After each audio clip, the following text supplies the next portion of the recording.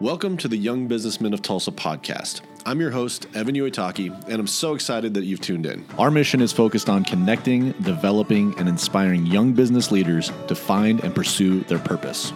This podcast is sponsored by Trost Marketing. Promoting your business through marketing is essential for growth.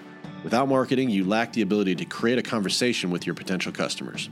At Trost Marketing, we provide marketing solutions that fuel growth. We are your source for all of your printing needs, as well as branded apparel and promotional items. If your business wants to stand out to potential customers, contact the marketing experts at Trost Marketing. Visit us at trostmarketing.com or call us at 866-492-7820. Young businessmen, welcome to the Young Businessmen of Tulsa podcast. I'm your host, Evan Uitaki, and I want to welcome you to podcast number 37. So what I'm loving about all these different podcasts that we have a wide range of guests that we have come on, and they'll talk about, first and foremost, their story. I want to make sure that we share that with you. But what I think intrigues most people about the different guests that we have is the types of stories that they have and the things that we can learn from them or the things that they're doing. So my goal is to try to bring as many interesting people or people that I believe that we can learn from or have stories that we can relate to. Today is no different. Today, one of my listeners actually recommended that I talk to this guest, and he said, man, this guy, in terms of some of the things that he sees on a day-to-day basis and the things that he's involved in, he's just got so many interesting stories, and he's got some exciting things going on in his life.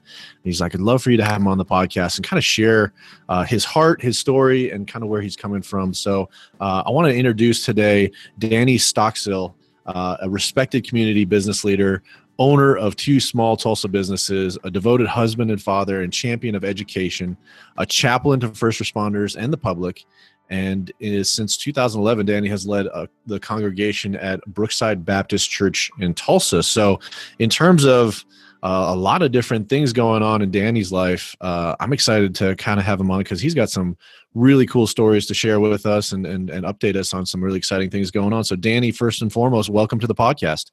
Hey, it's great to be here, Evan. Thank you. So Danny, I gave a really brief intro about who you are and what you do, but I know I left a lot of gaps. So if you could kind of give an idea of our audience of who you are and kind of fill in some of those gaps, some of the areas of what you are currently doing today. Oh, who I am. That's a great question. I am, depends what time of the day it is. I wake up in the morning and I'm a dad to two kids that are trying to get ready for school and trying to run them out the door. I've got a daughter who is 9, a son who's 13. From there, I jump in, I put on my preacher hat, and I run to Brookside Baptist Church, and I am over there for part of the day. Leave that, and I'll run back over to our tutoring center that my wife and I have had since 2010. And then when that's done, I will put on my administrator hat and kind of work through the school issues that we have in owning our own school and business. And then during that time, as I'm often just on call, I'll get a phone call and have to put on my chaplain's hat to either go assist our Tulsa Fire Department or Tulsa Police Department, most of the time involving death notifications. And I help our police officers through that process, and then with that relationship with our officers and the community and working through some of those just horrific times that people are going through. And it's funny that you talk about that part. We've had a couple of guests on, and empathy has come up a lot of times in the podcast, and being a chaplain and really being there for people at those times when there's been a death that's happened. That's empathy on the highest level. It is. I have always have kind of joked around with, when I was a youth pastor, now with an adult, as a pastor with the people in my church, I always tell them I'm the last person you want to see knocking on your door at 2:00 in the morning. Yeah. And it wasn't long after I told some of my students here at Brookside that they never want to see that sure enough, their father was involved in a car accident and was killed. And as soon as they saw me walking towards their door, they knew what I was there for. So it was a rough day for them, but we worked through it. Yeah. Well, what I'm learning about empathy, and part of this is just me as a person, and I've been able to share my journey with the audience, is just learning the importance of empathy and how it helps you relate to people, helps you kind of connect with them, and being a chaplain in those kinds of situations. I mean, that's one of the things that you have to utilize. But as you use that, do you become numb to empathy at some point? Does it just be kind of like how do you kind of stay tuned into that without it really kind of affecting you? Because those are some pretty serious conversations. They're very serious. And that's a great question. How do you continue to be empathetic to people and the needs when you see it over and over and over again? Because there's a point where you've got to shut down my feelings. I've got to focus on those people around me. And we've got an incredible chaplaincy corps here in Tulsa. We're a group of men and women that are volunteers, and the majority of us are ministers, and those that are not called ministers and working on church staff are counselors. And so they are very passionate about helping people in crisis. So we get to feed off each other, and we get to debrief with one another, and it helps us stay focused and real, and keeps our empathy in check. But also, I think it helps keep our sanity in check as well. When we talked the first time, because when I was starting to kind of talk to you to get a better understanding of who you are and what you do, one of the stories you were telling me about how, as a pastor of a church, you're always asking people to volunteer, and you're always having volunteers to go out and do stuff in those areas, and you're very involved in a lifestyle job where, pretty much you're always on. And so one of the conversations that one of your people had with you was, like, we get it, like, this is your job and you get paid to do it, but we are parents or we're volunteers. And so on the volunteer side, we can't always do all of these different things. And so, again, I think that's where the empathy kind of comes in, where you had to kind of take that and listen to, and say, you know what, you're right. I need to figure out a way to be a volunteer myself. And I think they told you something like that. So if you can kind of elaborate a little bit on that story, because I want to kind of dovetail into that a little bit, because I think it has some power to it. I had the opportunity to begin doing ministry really early on in my career. At 19 years old, I started serving at different churches in youth ministry, and have always been a guy that loves to go and go and go, and would plan just all kinds of events and try to put as many events in the summer as I could, with the idea that the busier I can keep the students, the more trouble I'm going to keep them out of, the more opportunity I have to speak truth into their life, and they have the opportunity to build relationships. I was kind of calling out one of my sponsors. And now picture this. At this point, I was probably 20 years old, talking to a guy that's in his 40s. He's got 3 kids. He's working 2.5 jobs. His wife's working 2 jobs. He's one of my best sponsors. He never told me no. And I'd ask him to go on a retreat, and he just kind of looked and said, I don't have time. And in my arrogance, I looked at him and said, well, I think you need to get your priorities straight.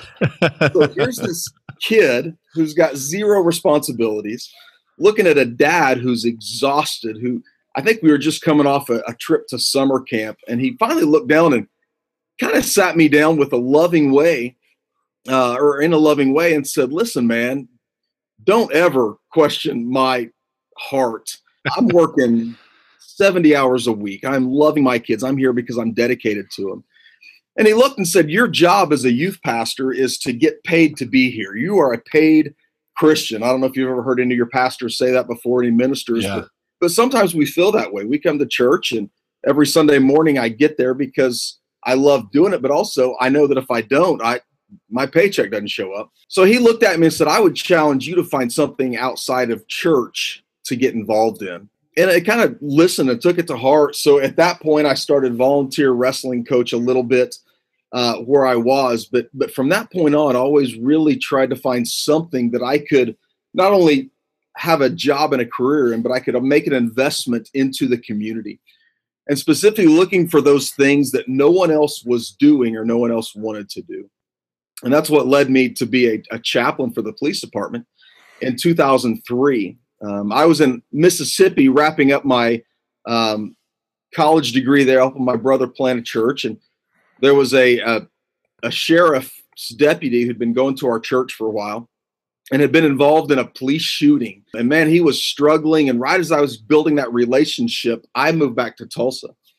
So I got to Tulsa and started working at the church I was at. I made a phone call to our police department here, called TPD, and said, hey, what do you have in way of chaplaincy? How can I get involved ministering to these men and women that are out there every day, just giving absolutely everything they have?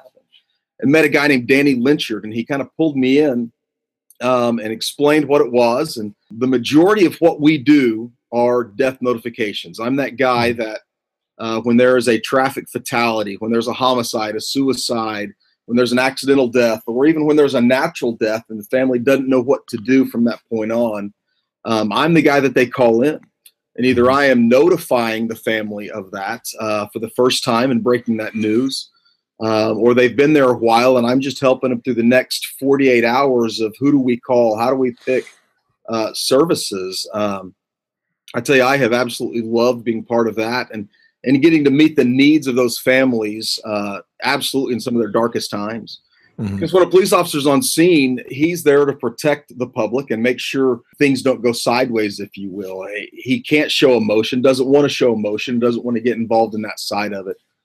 So through that process, and I take it all the way back, and I blame Ed Knowles back in 1995 for making me look outside this box. But through that process of just absolutely developed a lifestyle and fallen in love with serving people and meeting the needs of the people that I'm around. We talk a lot about servant leadership, in this, because our goal is to kind of talk to that younger Danny, who was the youth pastor at that time, like kind of help them understand that, there is a bigger picture here. And, I knew everything at 25. I had it pretty figured out, or at least I thought I did. And I wasn't necessarily open at that time to that kind of input. So first of all, kudos to you for being able to recognize and listen to something like that, because I think a lot of times someone would have blown it off and just been like, Ed, you're kind of a jerk, man. Like I'm sitting here, I'm trying to help. I am like responsible for the spiritual leadership of your children right now, and you're just not getting the message. And I think it kind of came across in your first comment to him was like, you need to reprioritize, which I'm sure that went over really well. But yeah, it's always good to look at a dad who just finished a 12-hour work day, who's coming in to serve pizza on a Wednesday night, and look at him and tell him he doesn't have his priorities in line because I spent an hour and a half building this Bible study so these kids can know Jesus. and it does. It's very easy, regardless of the industry we're in, whether it's ministry or whether it's podcasting or marketing, to really begin thinking that we've got all the answers. And for me, I've got to check myself a lot. Even being a chaplain, I begin to, if I'm not careful, I will think that what I'm doing is way more important than what it really is. And it's those people that you surround yourself with that will continue to check you, or to check you and bring you back into reality of really how minuscule you really are. Yeah, and I think when we're younger, we don't know what we don't know because we don't know it, and so it's one of those things where we again, as the island of your knowledge grows, so does the shoreline of your ignorance, and it's just as you kind of keep going along with those things and you learn more. You get to the point where I'm kind of at right now is the more I know, the more I realize I don't know. And it sounds cliche because I'm sure a lot of people have heard that, but as you get further into it, you're just sitting there going, man, I was floating through. I mean, I was just talking to a guy today and we were talking about as you gain in that knowledge, you have a different perspective now that you can share that you would never been able to share before. And I'm sure you being a chaplain and going through the things that you've gone, even as a youth pastor and as now as a church leader, it's all these relationships with people and how important having those good relationships are, and being able to kind of, first of all, listen and understand to their side of it, but then also trying to present a more well-rounded approach to it. And that can be difficult at times. It is. And again, you constantly have to be aware, like you said, of those things you don't know. I think one of my most recent examples of that was, again, being a chaplain. City of Tulsa is dealing with, and has been for centuries, some really tough race relations. Yeah. And I was the chaplain that got called out the night that one of our police officers found a car that was stalled in the middle of the road, and got out and went to check on that car, and through a lot of different steps, Betty Shelby wound up shooting Terrence Crutcher. Mm-hmm. And as I wind up there on scene and I'm talking to the officers and kind of getting what has happened, I begin to build the scenario in my mind and really just create this movie. So, and if you're not careful, you assume you know exactly what happened. Yeah. So as an aunt and a niece of Terrence walk up, and I inform them and let them know what has happened. Yeah. They leave, and And again, you're just constantly playing this movie. 2 days later, as our police chief and our mayor made the decision, hey, let's go ahead and release the video from the car. Tiffany Crutcher, who's Terrence's little sister or twin sister, comes in and they're watching this movie. Yeah. And watching the video of what happened. And you can imagine how tragic that was. And I just remember sitting there at that point thinking, man, if I could only talk and explain to them everything I know, they'll understand it better. Yeah. We left there and went downstairs, and we had all of the leaders of our North Tulsa community that our police department had invited in to watch this, because really, and I think part of the wisdom of our police chief at the time, he said, we need help to kind of figure this out. And so they brought these people in, and as I'm watching the dash cam footage and the helicopter footage, which we all seen, or have all seen, I realized immediately that my knowledge of that incident started when I walked onto the scene and I began talking to the officers and helping them debrief.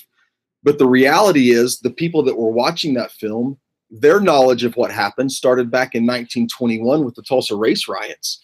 So they're pulling in all this information of what they've been taught by their moms and dads and grandparents. And they've been given a whole lot more information about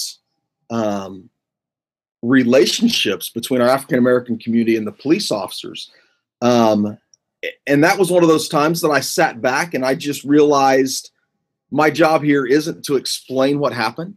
Yeah. My job here isn't to go and make people feel better. My job as a minister, as a chaplain at that point, was just to go and listen. And I got to sit down and listen to the stories of dozens of people in that room. And then I got to go listen to stories of dozens of police officers that were in that room. And I was in an awesome situation just to be able to hear and absorb so much, to where I realized I have no idea of any facts in this case. Yeah. Because that wasn't my job. I wasn't there to collect facts. I was there to be a minister. And I was the only one with that job in that room at the time. And what an incredible opportunity that is, just to be able to listen. And that was a horrible situation. But to be able to talk and be part of that ability to build some bridges back and forth and listen back and forth. It was an incredible blessing to be a part of that within our police department and within our community. Well, I'm glad that you brought up the listening part, because I think that that's one of the things, again, that when you're getting started, you almost want to try to prove yourself. You want to try to put as much stuff out there as possible so they can see how much you know or how special you are, or in your case, like, I got this. I know exactly what happened. So if I just explain it to you, it'll be great. And I think that the dangers that we run into with something like that is that if we don't take the time to listen, then we're actually going to do more damage than we are going to help. And in some cases, and I'll say this, I know I'll speak for my personal experience. A lot of people, in terms of building a relationship, that relationship is built more based on time and listening as opposed to you speaking. Correct. And so when you want to create those relationships, and when I'm talking, I relate a lot of stuff to business. So in business, if I'm talking to a client or whatever else, and in your case, you're talking to somebody who's gone through a horrific event, the most powerful thing you can do is listen, because as they're talking, it's that therapy for themselves. And in sales, they actually begin selling themselves. They tell you the answers right then and there. And just by listening, you can actually process that and kind of give it back to them, say, from what you're saying, I believe you're saying this. And I've been in plenty of conversations where I have to say very little. And I'll hear people come back and be like, that Evan guy is pretty smart. And it's not because I said anything. It's because I listened. Oh, absolutely. And my wife and I have found that true within our tutoring center. What we do is kids come in and they're struggling in some subject. The manual we have says, hey, you test them, figure out where their deficiencies are, and then go in and tell the parents where those deficiencies are. And we learned right off the bat that we test the kids and see where they are struggling a little bit. But more than that, we need to listen to parents as they come in, because the parents know these kids way more than we do. Yeah. We get to see them maybe 3 hours a week. Parents deal with them constantly. And so the parents can come in and talk to us about how their kids struggling, and not only just academically, but maybe dietarily as well. Or parents will sit down and say, hey, we think that maybe this is coming from their dad and I are struggling, or their mom and I are struggling right now. We're getting ready to get a divorce. And so here's what's happening.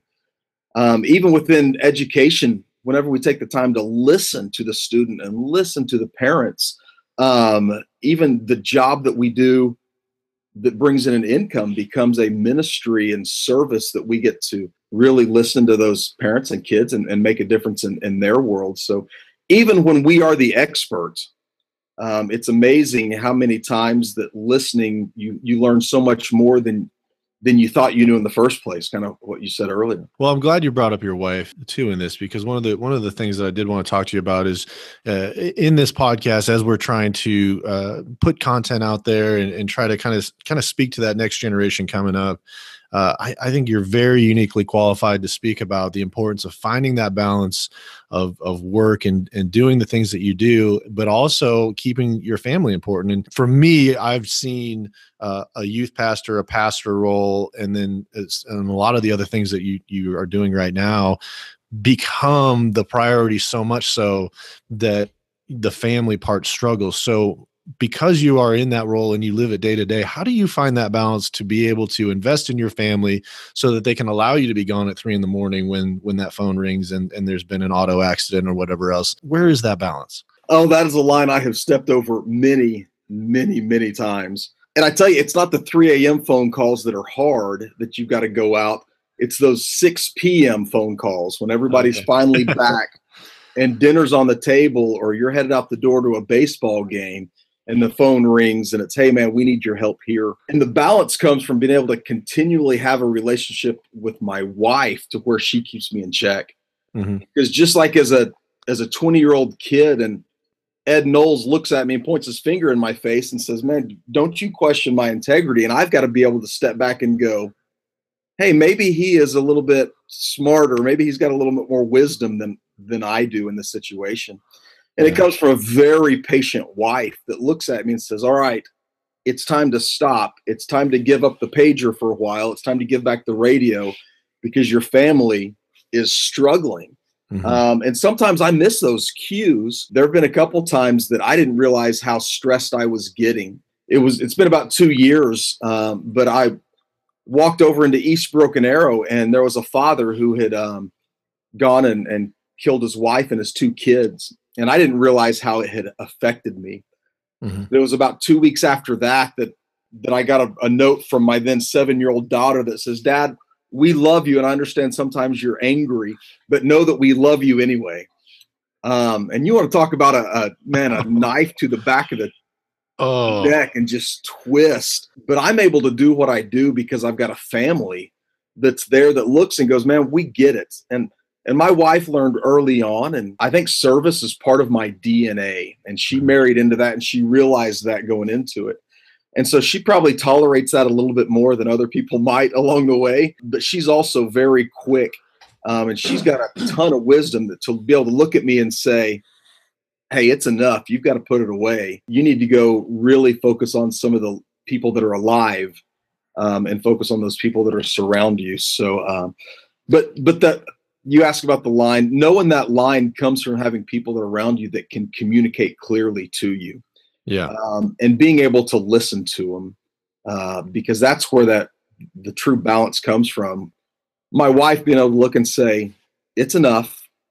And me having the ability to look at her and trust her knowledge and judgment and love for me to go, I may not agree with you, but I'm going to do it because I know you're right deep down. Well, one of the things that you said, I think, is very subtle, but it's actually part of the entire process. You said there are cues. There are certain things that happen that if you're not paying attention and you're not actively looking for it, you'll go right past them and not realize it. And then you have that note that comes, or that hard conversation. Yes. And I think that it's easy in everything that you do and everything that everybody does is to feel like everything that you're working on right now is the most important thing.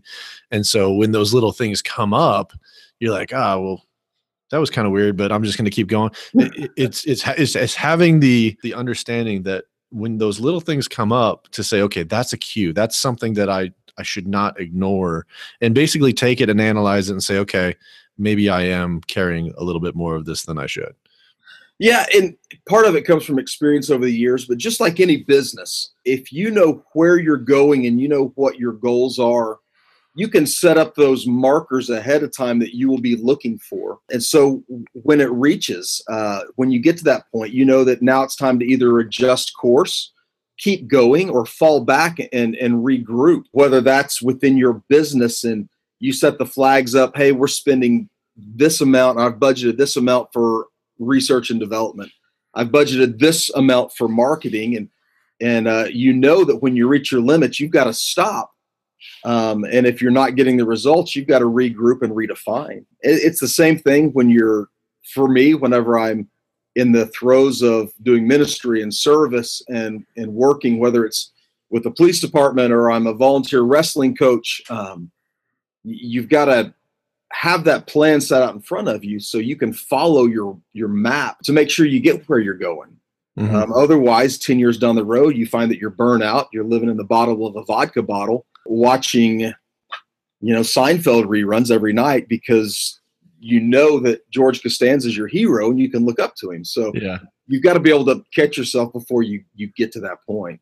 That was a very specific example right there.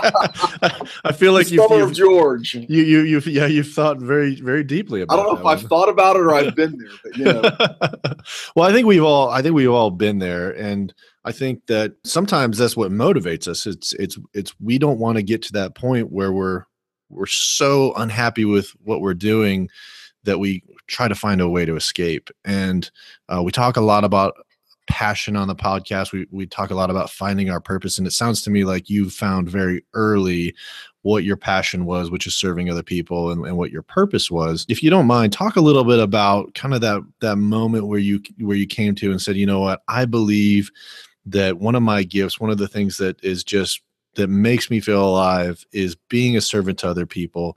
When did you identify that and kind of walk me through kind of that process where it kind of came to that realization? Right out of high school, my goal, first of all, was to be a fighter pilot. I was going to go off and I was going to make a difference, and really not so much make a difference. I was going to wear the cool sunglasses, wear the leather jacket. I wanted to be Tom Cruise in Top Gun. I had applied for the Naval Academy. I'd gotten an endorsement from, at the time, Congressman Inhofe, and was planning on going to Air Force Academy on a scholarship wrestling, and had talked to the coach, and he said, hey, if you can make it to the state finals, I got a spot for you, and wound up placing fourth instead of first or second.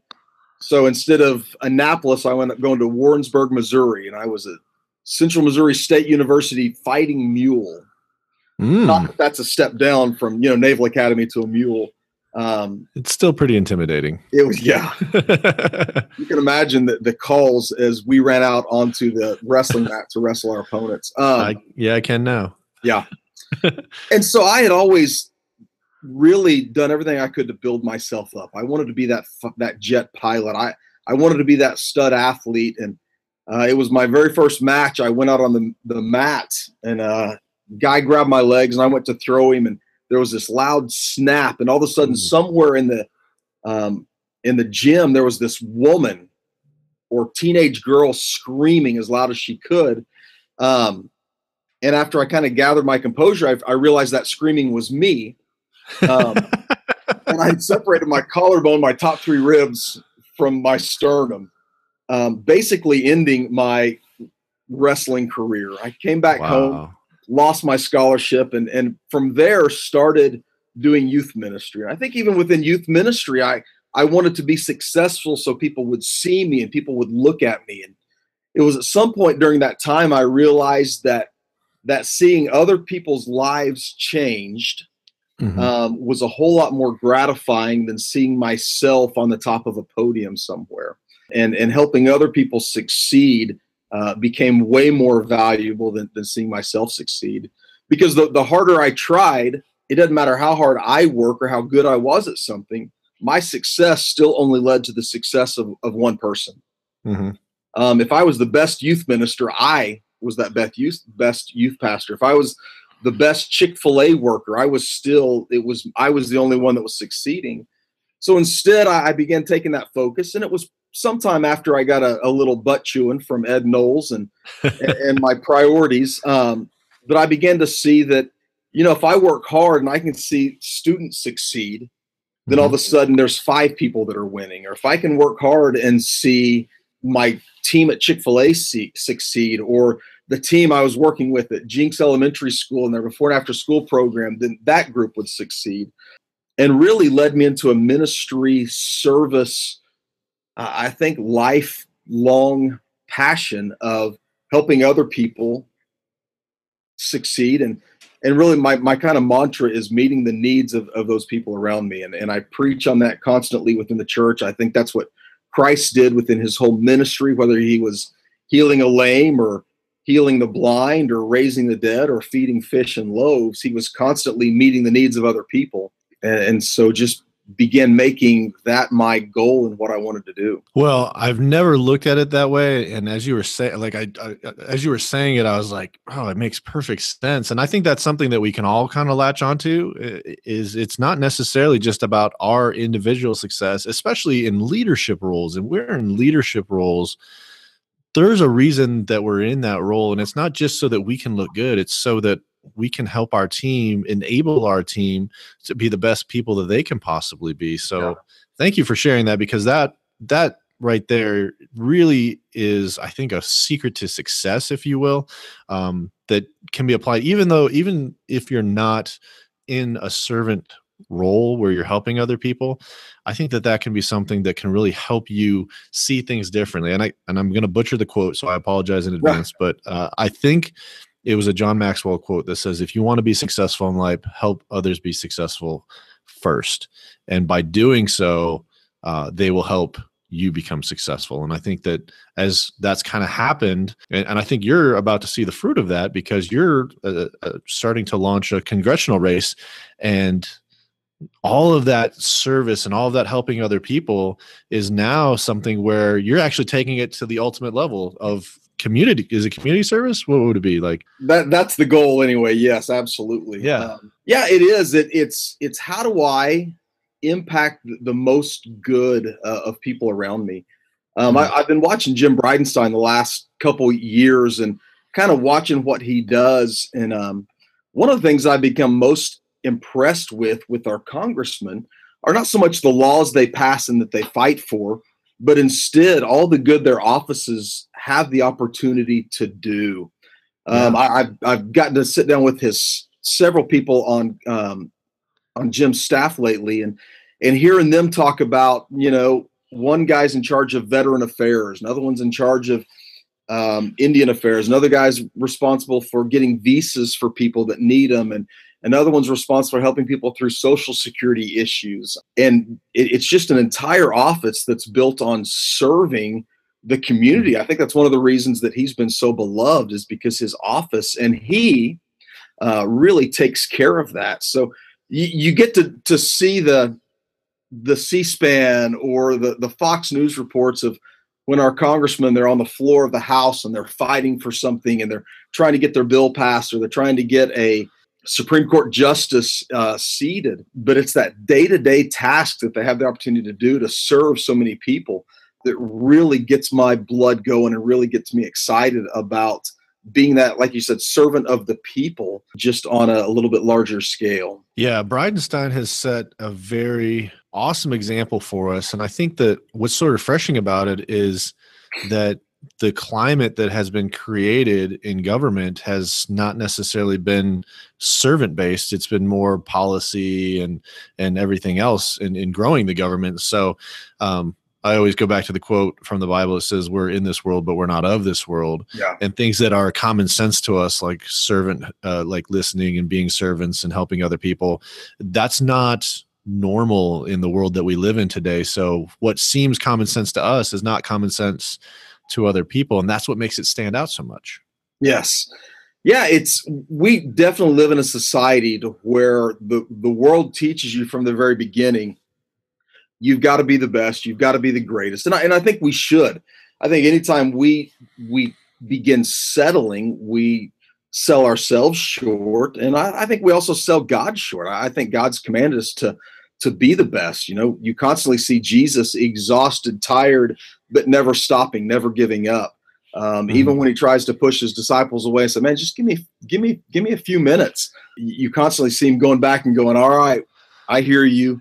Let's keep going. Let's go work harder. So I don't think this, hey, let's just serve other people is not a permission or advocacy to say, don't try hard yourself. The more successful I am within my businesses, the more time, the more resources I have to give towards other people. Yeah. If I'm not doing what I've got to do at home, there's no way I can take 4 hours out of my day to go locate the family members of someone that was killed in a car accident. If I haven't taken care of my business at home, I don't have the resources to drive all over Tulsa to go and find that. And so I think we're called to be the best we can. Yeah. And in doing that, we have extra left over that we can go and share with other people. Absolutely. And I love how you talk about how it starts at home. That's really where that leadership begins. Actually, it starts inside of you, having the wherewithal to realize that you got to lead yourself first. You got to put yourself in that position, and then it's in the home, and then it starts to go beyond those walls. Yeah. And I think that and that's why we talk about it. That's why we had Joe McGee on the podcast to talk about the importance of your marriage and having that relationship with your family. We talk about empathy. We talk about leadership. We talk about all these different things because it starts inside you. And from that, it permeates to all the other relationships that you have. So Danny, first of all, thank you for coming on the podcast, sharing your heart with us. And thank you for your service to all the different things that you're involved with. I mean, we didn't get a chance to talk too much about even the schools that you have that help kids get more educated, get help with tutoring, but also transition from different school situations. And so, there's so many different things that you're out there doing and serving the people. I'm excited to hear and follow you as you launch this congressional campaign and you go out there. We'll be cheering for you for sure. But I want to give you the last word. I want to give you an opportunity to kind of speak to the audience and kind of share your heart. So with all that, what's one of the things that you want our listeners to leave with from this podcast?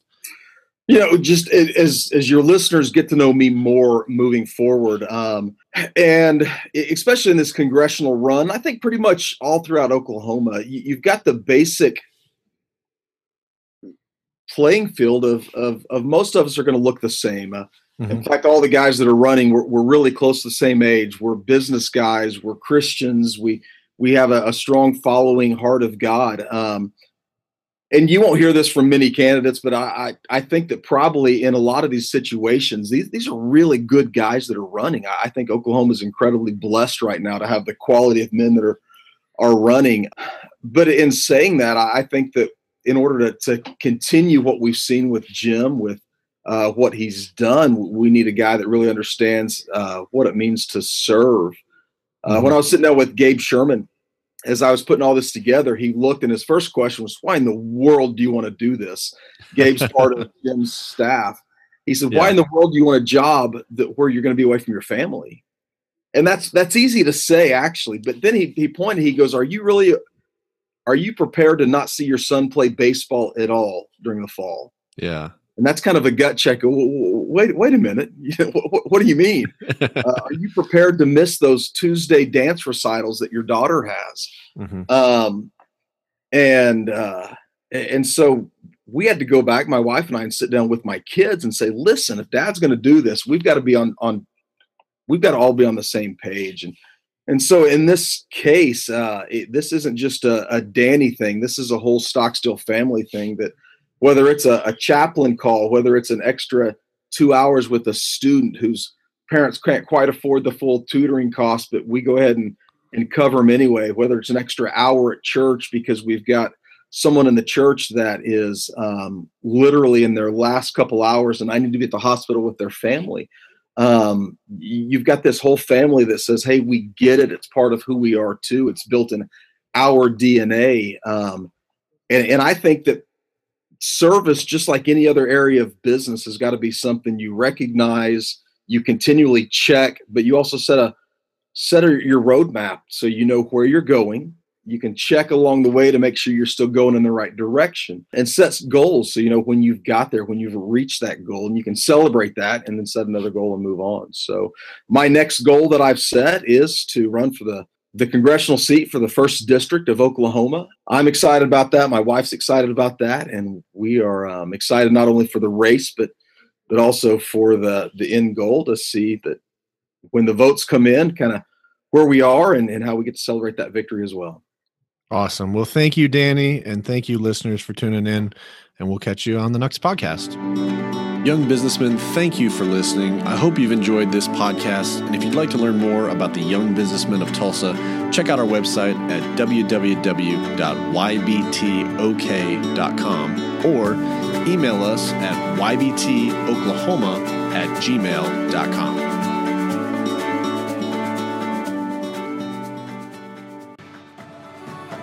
If you live in the Tulsa area and would like to hear one of our great speakers live at our monthly luncheon, we meet on the second Monday of every month from 12 to 1 p.m.